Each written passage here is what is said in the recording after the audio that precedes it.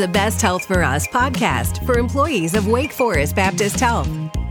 Hey guys, welcome to another week of the Best Health for Us podcast. I'm Elizabeth Meinhardt, Communications Manager for Best Health for Us, and I'm here with Jane Weiss. Did I say that right, Jane? Did I say Yeah, right? yeah. Still adjusting to that last name. I know. I immediately want to say Anderson, and I'm like, that's not right. Me too. I am a dietitian with the Best Health for Us team. How's it going? How's your self-care been this past week? Good. I say that, and then I'm thinking about what have I done to take care of myself this week? But actually, I've mentioned this before, and this is such a priority for me, which I will talk about more because that relates to today's podcast. But I do really try to go to yoga at least one day a week at the Employee Fitness Center. There's an instructor named Karen who is excellent and teaches a class at 12:15 nearly every day. I think it's Tuesday through Friday, and changes it up every time. But that has been my real effort. I didn't make it the last couple weeks, so I made an effort to go today, and Yay! I always leave feeling rejuvenated. We Nice. did some spinal twist, and she told us, Ooh. I'm not sure. I'll look up the science on this later, but she said that spinal twist, which is kind of simply like turning. Yeah, We can ask. yoga turning's really hard, Yes. actually. Yeah. Maybe we can ask the physical therapist to back this up in a few weeks. But she said that can increase blood flow and make you kind of giggly for the rest of the day. Oh, interesting. I believe So- the blood flow part, because Mhm. that's all about getting, your spinal pieces to separate a little bit and sit a little taller and stand a little taller. So that I believe Yeah. that. Yeah, I do always leave literally feeling a little taller because Yeah. it's so much posture work. So that was my attempt this week at self-care. And Nice. it was great. What Well, about and you? Last What's been- week, I will say you sent me a lovely photo of your self-care from last week of your driveway being cleaned. I was like, this is totally self-care after I saw that picture. So drastic. Yeah. Yeah. So it looks great. I'm still appreciating it. So Wonderful. Well, this week I fell back on a tried and true myself as well. I just did it every day. I took a bubble bath every single Nice. day this week. Yeah. Actually, this is perfect, Elizabeth, that you said that, because today's podcast, which is one of our Empowering You sessions, is featuring one of our own, which all of our Empowering You sessions are featuring some of our own Wake Forest staff members. But this is Suzanne Danhauer, and she's a psychologist, actually specializes on well-being, professional well-being. And so the title of her talk is Work-Life Balance. She said in her talk, Elizabeth, that you won't find her a day without having taken a bubble bath. So for her own well-being, I think I remember that correctly, something like that. But she gave this talk back in January, I think that maybe early February. Yeah. And she is so knowledgeable about well-being and researches it with faculty. And so she's really a wealth of information. So I'm excited to share that. One example from that talk that I frequently tell people is you can never achieve, and I'm quoting her essentially here, so she deserves some credit. You can never achieve work-life balance, total balance. You're never going to be spending the exact same amount of time doing work things, personal things, family, relationship things. So it's more about looking at what is fulfilling for you and then making that a priority. So for some people, work is really fulfilling for them. And so they do spend more time doing that. For a lot of people, it's their personal life and their kids, or being with their parents who are aging and they're taking care of, or that kind of thing. And so it's really making that a priority that's very fulfilling for them. So that is a takeaway that's really stuck with me over, a couple of months later. So there's much more rich information that she shared, great examples, and I'm excited to share it on our podcast too. Yeah. Well, and I will say, it's nice to have a kind of different way to kind of spin the work-life balance, right? Because you always feel like you're failing. So to have a different way to frame it. And I feel like that's so much what I get out of this podcast. Like when we interviewed you and Katie, and I got reframing of junk food, right? So reframing of work-life balance. So this is so great. I'm so excited. Yeah, I know it actually feels kind of liberating with that, like seeing that I don't have to put this pressure on myself to make everything so even. Or I often say, even with eating as an example too, that thinking about perfectionism is exhausting, but thinking about prioritizing and overall balance, that is motivating to keep doing that. So I think that this will be a good one to listen to, and hopefully you guys will find some things that you can use in the future, just like I did. So have a good week, and we'll see you next time. My name is Suzanne Danhauer. I am a tenured professor in the Department of Social Sciences and Health Policy in the Division of Public Health Sciences.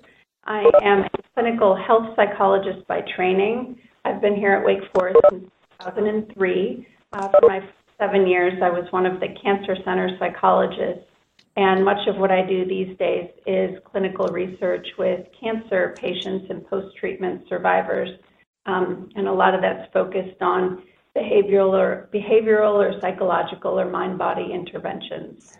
I also have a huge interest in positive psychology. I've taught several courses in that over on the Wake Forest University Ronalda campus, and have given lectures in that with medical students and our women faculty.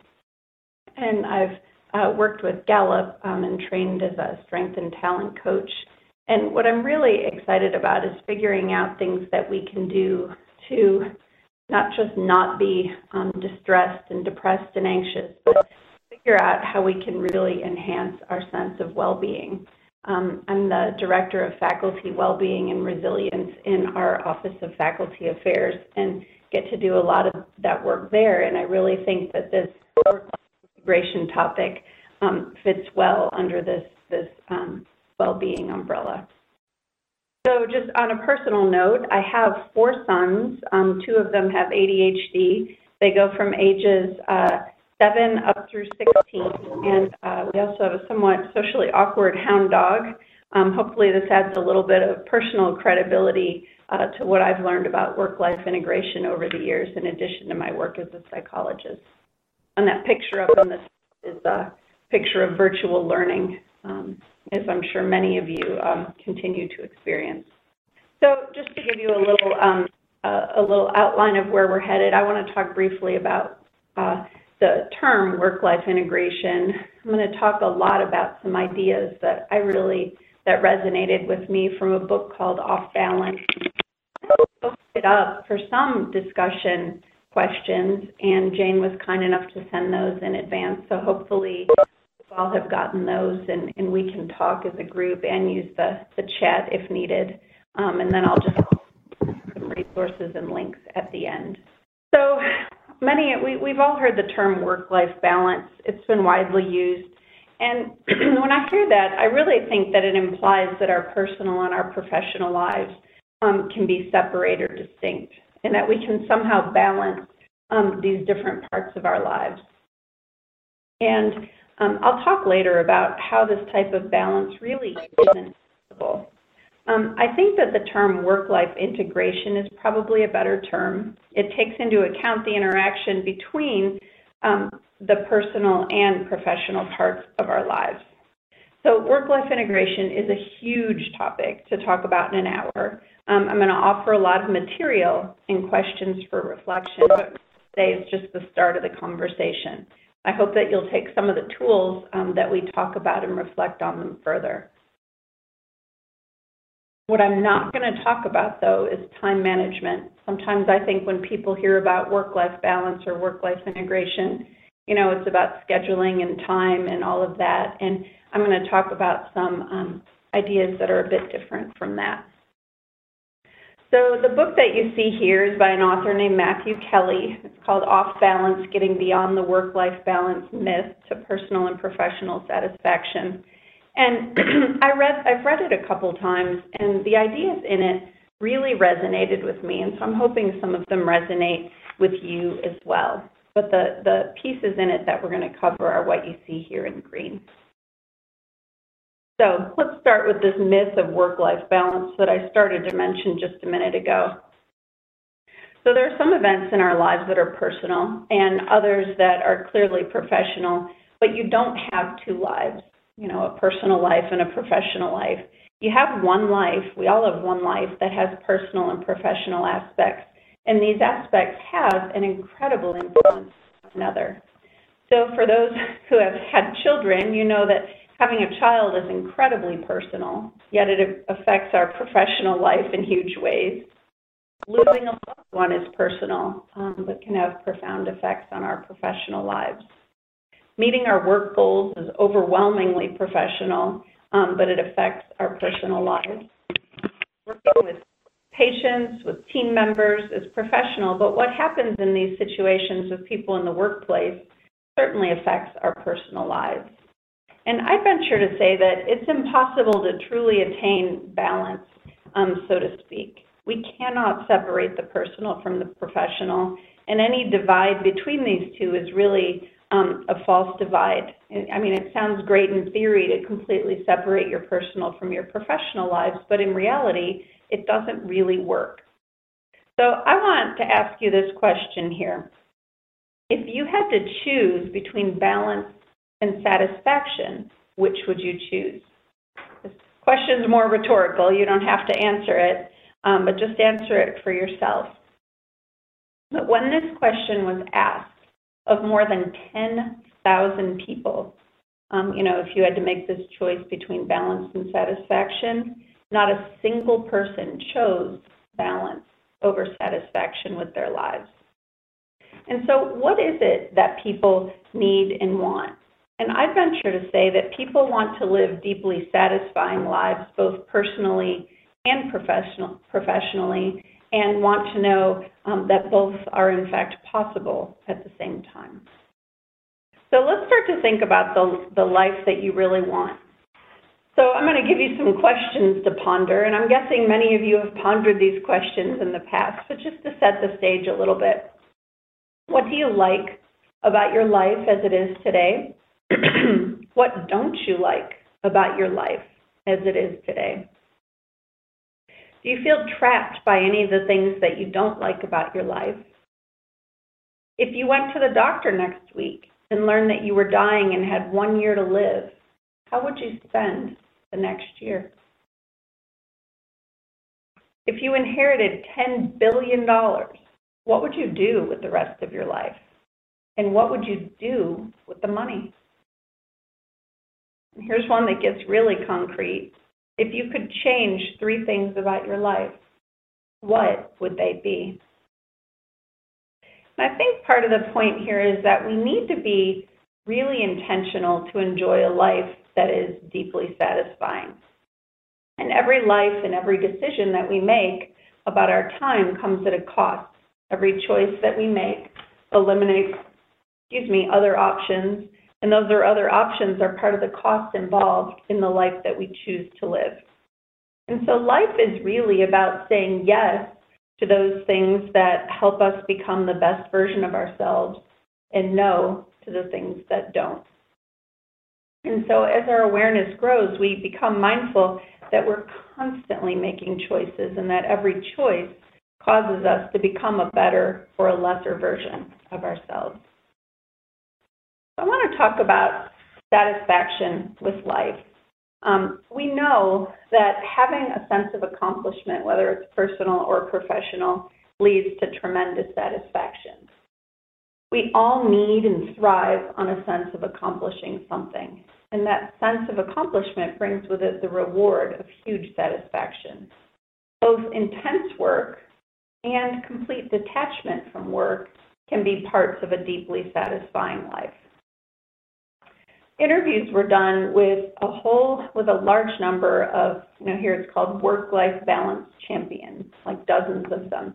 Now, they didn't self-identify as work-life balance champions. People in the workplace, when asked who would you say is a champion at the work-life balance game, they were identified, and so they were then interviewed, and to find out more about them and how they were able to quote balance their work and their professional and their personal lives. And the bottom line finding from all of these interviews is that these people were actually kind of surprised to be named work-life balance champions, and that they basically said, I'm no champion of work-life balance. And they didn't feel like they were excelling at what their peers who nominated them thought work-life balance was. So here are the ways that they described themselves. They work a lot. They're really hard workers. They have a sense of satisfaction after a long and hard work day. They were not people who could control their lives to perfectly allocate equal portions of time and energy and attention to both the personal and the professional. They readily admitted that these were messy and not at all balanced for them. But what they did say is that they were all people who were achieving at high levels professionally, who also had really great personal lives. And in having both of those, described a profound sense of satisfaction with their lives. This diagram, or this figure, is a model that was created by the American Medical Association. And in it, you can see that professional satisfaction is fueled by a number of factors. And so basically people enjoying the people that they work with, feeling respected in the workplace, feeling like their work is making a contribution to other people's lives, find that the challenge of their work is well matched to their abilities, and they know why they go to work each day. Now, I don't just mean a paycheck there, a paycheck and benefits, but a why in terms of purpose, greater purpose beyond their work. And you see that these aspects of professional satisfaction are reflected here by this model, and this is used to represent engagement or even joy in medicine. And it includes the things that you see here: meaning in work, sense of community in work, work-life integration, control, flexibility, all these sorts of things kind of work together to promote professional satisfaction. So you were all kind enough, or many of you were kind enough to complete the brief survey that we sent out in advance, and I really appreciate you taking the time to do it. I hope that it wasn't too long, but I've basically embedded data from this group into the slides here to frame these ideas around life satisfaction and priorities. And just so you know, I've also included links to each of these measures at the end in case you want to go back and look at your responses or take it again or share it with other people you know. So first, what you see here is you may recall, is that you completed this ladder of life, just a very brief life satisfaction rating. You did 3 of them. I've reported 2 of them here. And so these are to rate, how your personal life at the current time and your professional life at the current time. And so the ratings here, you'll see that the numbers on the left, or the y-axis, represent the ratings from 0 to 10. And the numbers across the bottom reflect the number of people who had that particular rating. And so it looks like most, but not all, of the ratings for this group on the personal and professional satisfaction items were either high, and that's above the green line, or in the middle, and that's between the green and the red lines. And you'll see that there are a few in that area below the red line as well. And so the numbers above that first green line are in what is called the kind of the thriving zone, where well-being is strong and it's consistent with positive views of a person's present life situation. People in this zone tend to report fewer health problems, less worry, stress, sadness, anger, and that sort of thing, and higher levels of happiness and enjoyment. The ones in the middle, this could be looked at as the struggling zone, well-being that is either moderate or inconsistent. And people here may report more daily stress and worry or more health problems than those who are in the higher category. And then there are several people at the bottom where well-being is certainly at higher risk. And these are relatively poor ratings of current life situation, likely have higher levels of stress or worry or sadness or anger, and may experience more health problems. Now, similarly, you completed another measure, and this one is called the Satisfaction with Life Scale. This is probably the most well-known and widely used measure of satisfaction with life. And like I said, there's a link in the resources at the end. And looking at these data, you'll see that most people in the group who responded were in one of the satisfied zones, while several were also in the slightly dissatisfied or satisfied range, and someone reported being extremely dissatisfied with life. And I share all this because I think it's really important to look at our own levels of satisfaction as we look at the interface of our professional and personal lives. And I also think it's helpful, because we only have our own experiences, but it can be really helpful to see just how wide the spread is and how people's scores, kind of show up all across the board on something like that. I'm going to shift gears a little bit and talk about priorities. So we all know our priorities guide our choices, and so I'm going to talk about several key principles under that idea here.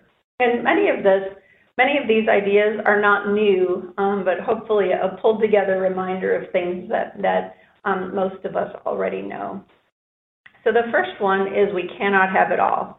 And so the work-life balance discussion has really failed to make it clear that we can't actually have it all.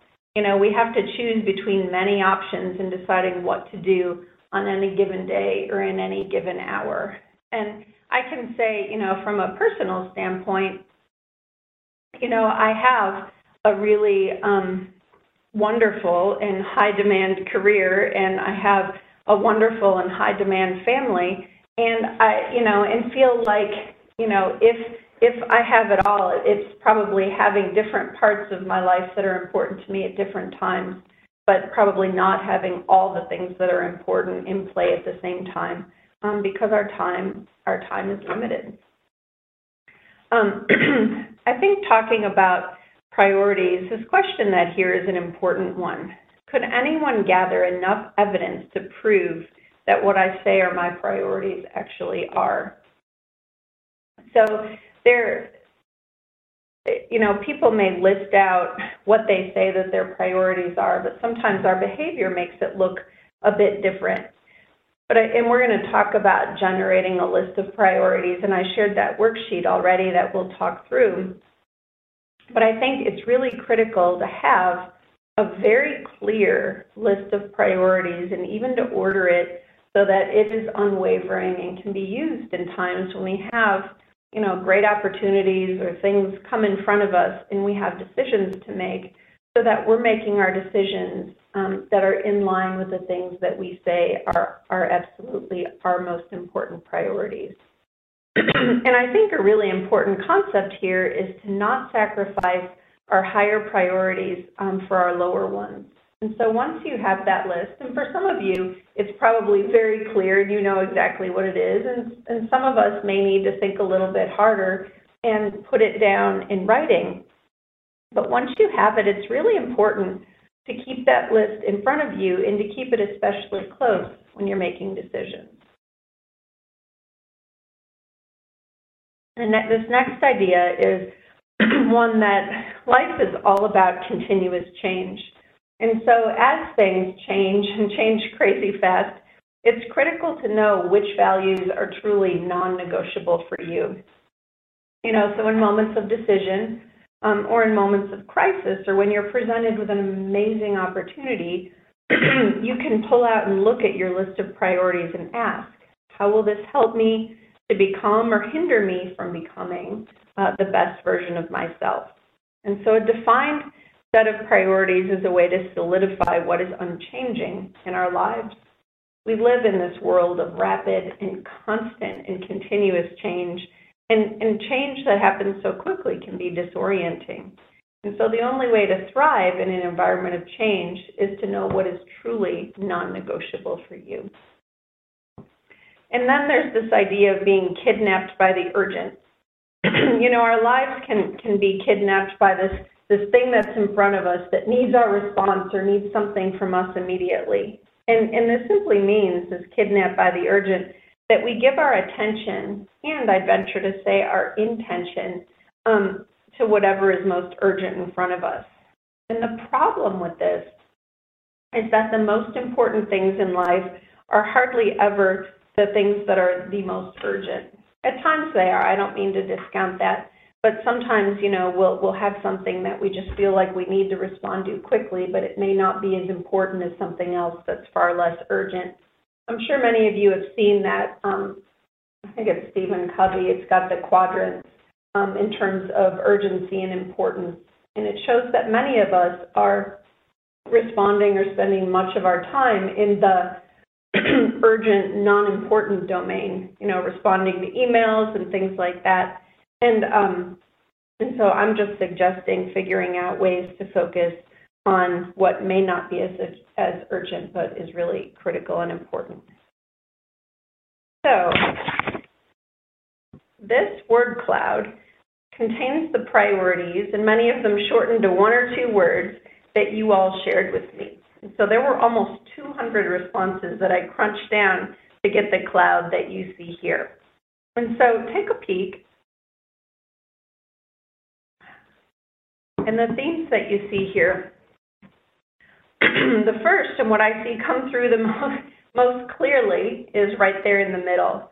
I see lots of words that prioritize relationships: family, friends, people, children, kids, marriage, good mother, church family, good wife. You can see these all throughout here. The second most common seem to be about health, physical health, mental health, self-care, healthy diet, sleep, fitness, and reducing stress. There are some words related to work, job, career, work environment, etc. And then there are lots of others. And this is where it's neat because, everyone's priorities are probably going to differ. Some may be similar, but some of them are vastly different. And this is where some of the variety comes into play.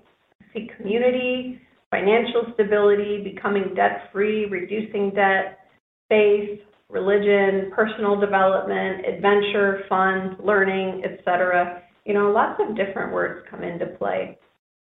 And so despite some of the commonalities, there's a lot of variability here, and this really emphasizes the importance of knowing which are your highest priorities.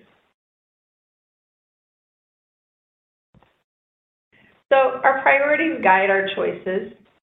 So if you've got that handout I sent you, feel free to pull it out. It contains a worksheet with a process for reflecting on your priorities and how you order them. And what you see here, this just kind of lists out how you do it. You make a list of the most important aspects of your life, for your life as a whole, personal and professional, and not trying to separate them out. And then reduce that list to about 5 or 6 of the things that you consider to be the most important aspects of your life. And, excuse me, in this exercise, you decide kind of one by one as you look at each pair which is more important than the other. Which is more important to you, my finances or my family? Family, and you put a check mark next to family. And so you put a check mark next to each one that has a yes response. And then you basically order them by the number of check marks. And so here's my little sheet. You all got this, but this is the one that I'm talking about, is that, the one that's in this example is the person listed out: health, children, work or career, social life, extended family, and finances. And so what you do is you choose by going by first on that list, and the one that's listed is health, and you compare it or contrast it with each of the ones under it. Which is more important to me, my health or my children?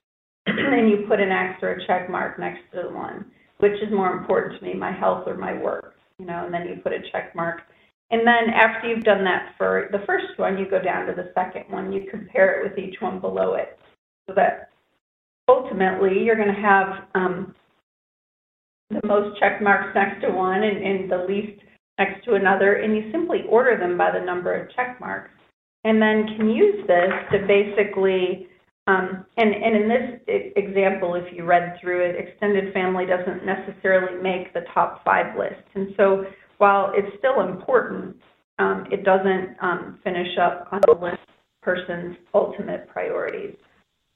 And so I think this is a really useful exercise to go through and then to keep this list front and center for you as you're making decisions about your commitments and your time.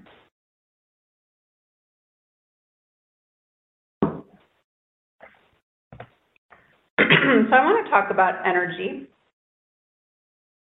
So first, there's this question you see here: how long can you hold a glass of water? And if we were in the same place, I would ask someone to volunteer and then ask that person to hold a glass of water out straight in front of him or her. And initially, the person would just have to stand and hold it out straight for as long as possible. Now, the next time, several volunteers come up and are instructed that they're required to hold the glass of water straight out in front for 1 minute at a time, but between those times, they're allowed to take a break for 20 seconds. And in most cases, people can hold the glass for 1 minute intervals indefinitely when they can build in that break. And so this question about how long can you hold a glass of water really depends on how long you have to hold it for without breaks. And it really speaks to this whole idea of our energy and what energizes us. So knowing how to balance the activities in our life to maximize our energy is a really important skill. So some people can hold the glass for longer than others because some people have more energy than others, or perhaps more strength. But in the same way, our experience of life expands with the more energy that we have. So our capacity for life increases with our energy level. Your ability to embrace and absorb and enjoy all of the good things in life, and your ability to respond and react to the not so good things in life depend on the amount of energy that you have. And so knowing how to balance various activities in our lives to maintain the most energy is one of the most important skills that we can learn and develop. And so each of us personally has to decide how long we hold our proverbial glass of water and what sorts of breaks we need from holding that glass. So if you think about all of the things that you do in a professional capacity, I'm guessing that some of these activities really energize you, and some of them may drain you quite a bit. And the same is true when you think about the activities that make up your personal life. Some of them are energizing. I can think snuggling and reading with my 7-year-old is a whole lot more energizing than having to unload the dishwasher for the 15th time in a weekend. You think about the things that we do all the time. Some are energizing, some are draining. And it's really important to be aware of the people, the places, the things, and the activities that help enhance our energy. Now, I'm not suggesting that you stop doing all that drains your energy. I mean, for many things, we don't really have that choice. What I am suggesting, though, is that we try to be more intentional about increasing what energizes us and decreasing those things that deplete us, that things that might serve little or no purpose or unnecessarily drain our energy, or the things that we quickly say yes to and quickly regret saying yes to because we know that they're not things that really feed our energy.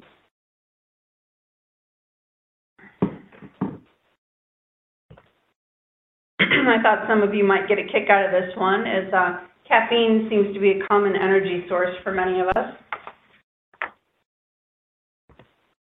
I'm fully aware, despite COVID and, losing sense of time, that we're in February and not November, but I really like this slide, emphasizing this notion of saying no to the people and things in our lives that can drain our energy and being really intentional about saying yes to those things that light us up and replenish our energy. So I wanted to take some time to reflect on some questions, and hopefully some of you will be willing to share some of your responses and ideas. And hopefully people can, I'm going to remove this slide, so if you don't have the handout, feel free to just snap a quick picture of it. If you've got the handout, you can use that.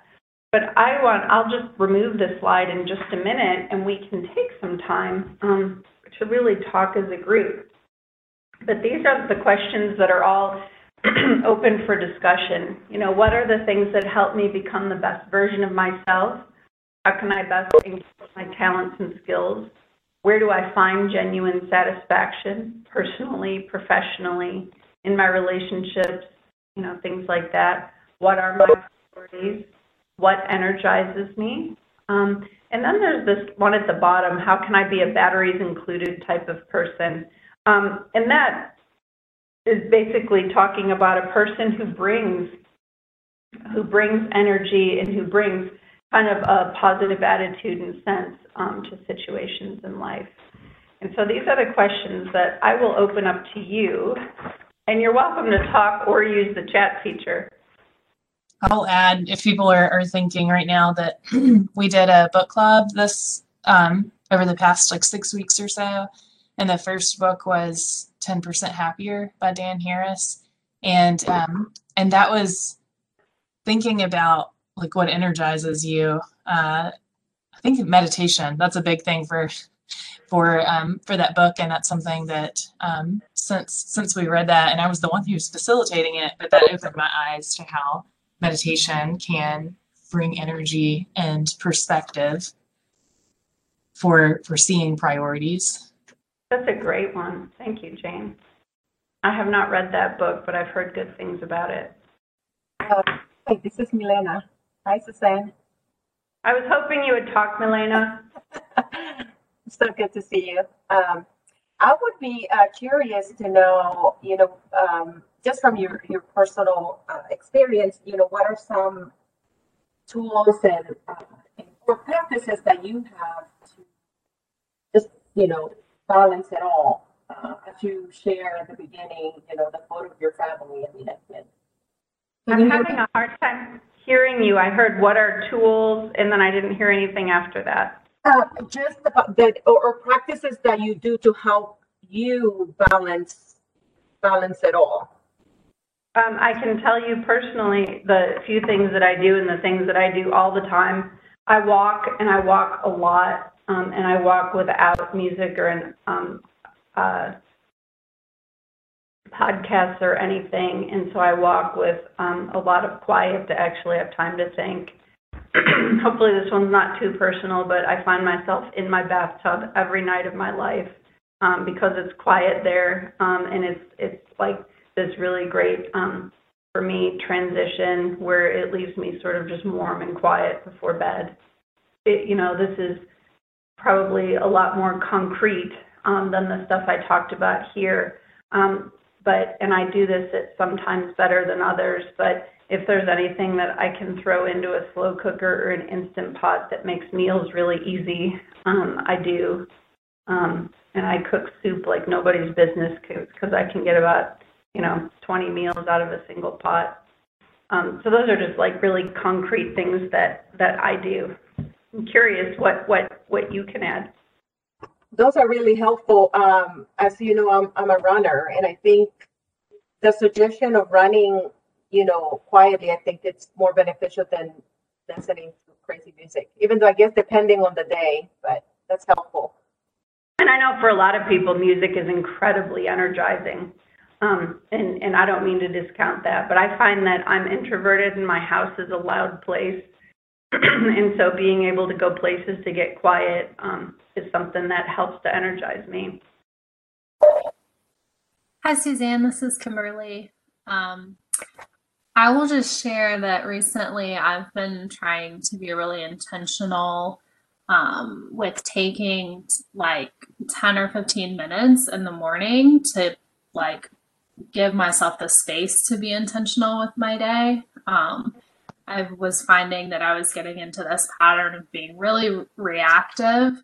And so I'm trying to protect that time in the morning, which gives me permission to be intentional about how I'm spending my time throughout the day. And so I've been working on that. It's not always successful, but that's sort of a mindset shift I'm trying to go through. That's a great one, Kimberly. Thank you for sharing that. And I think, for many people, it's really important to take time at the beginning of the day. Different people do different things. For some, it's meditation. For some, it's prayer. For some, it's laying out, where they see the day going or setting intentions for the day. I think it can take different forms, but I think taking some time, before just going into autopilot and doing all the things that we do, taking time to be thoughtful about it is really powerful. I appreciate that.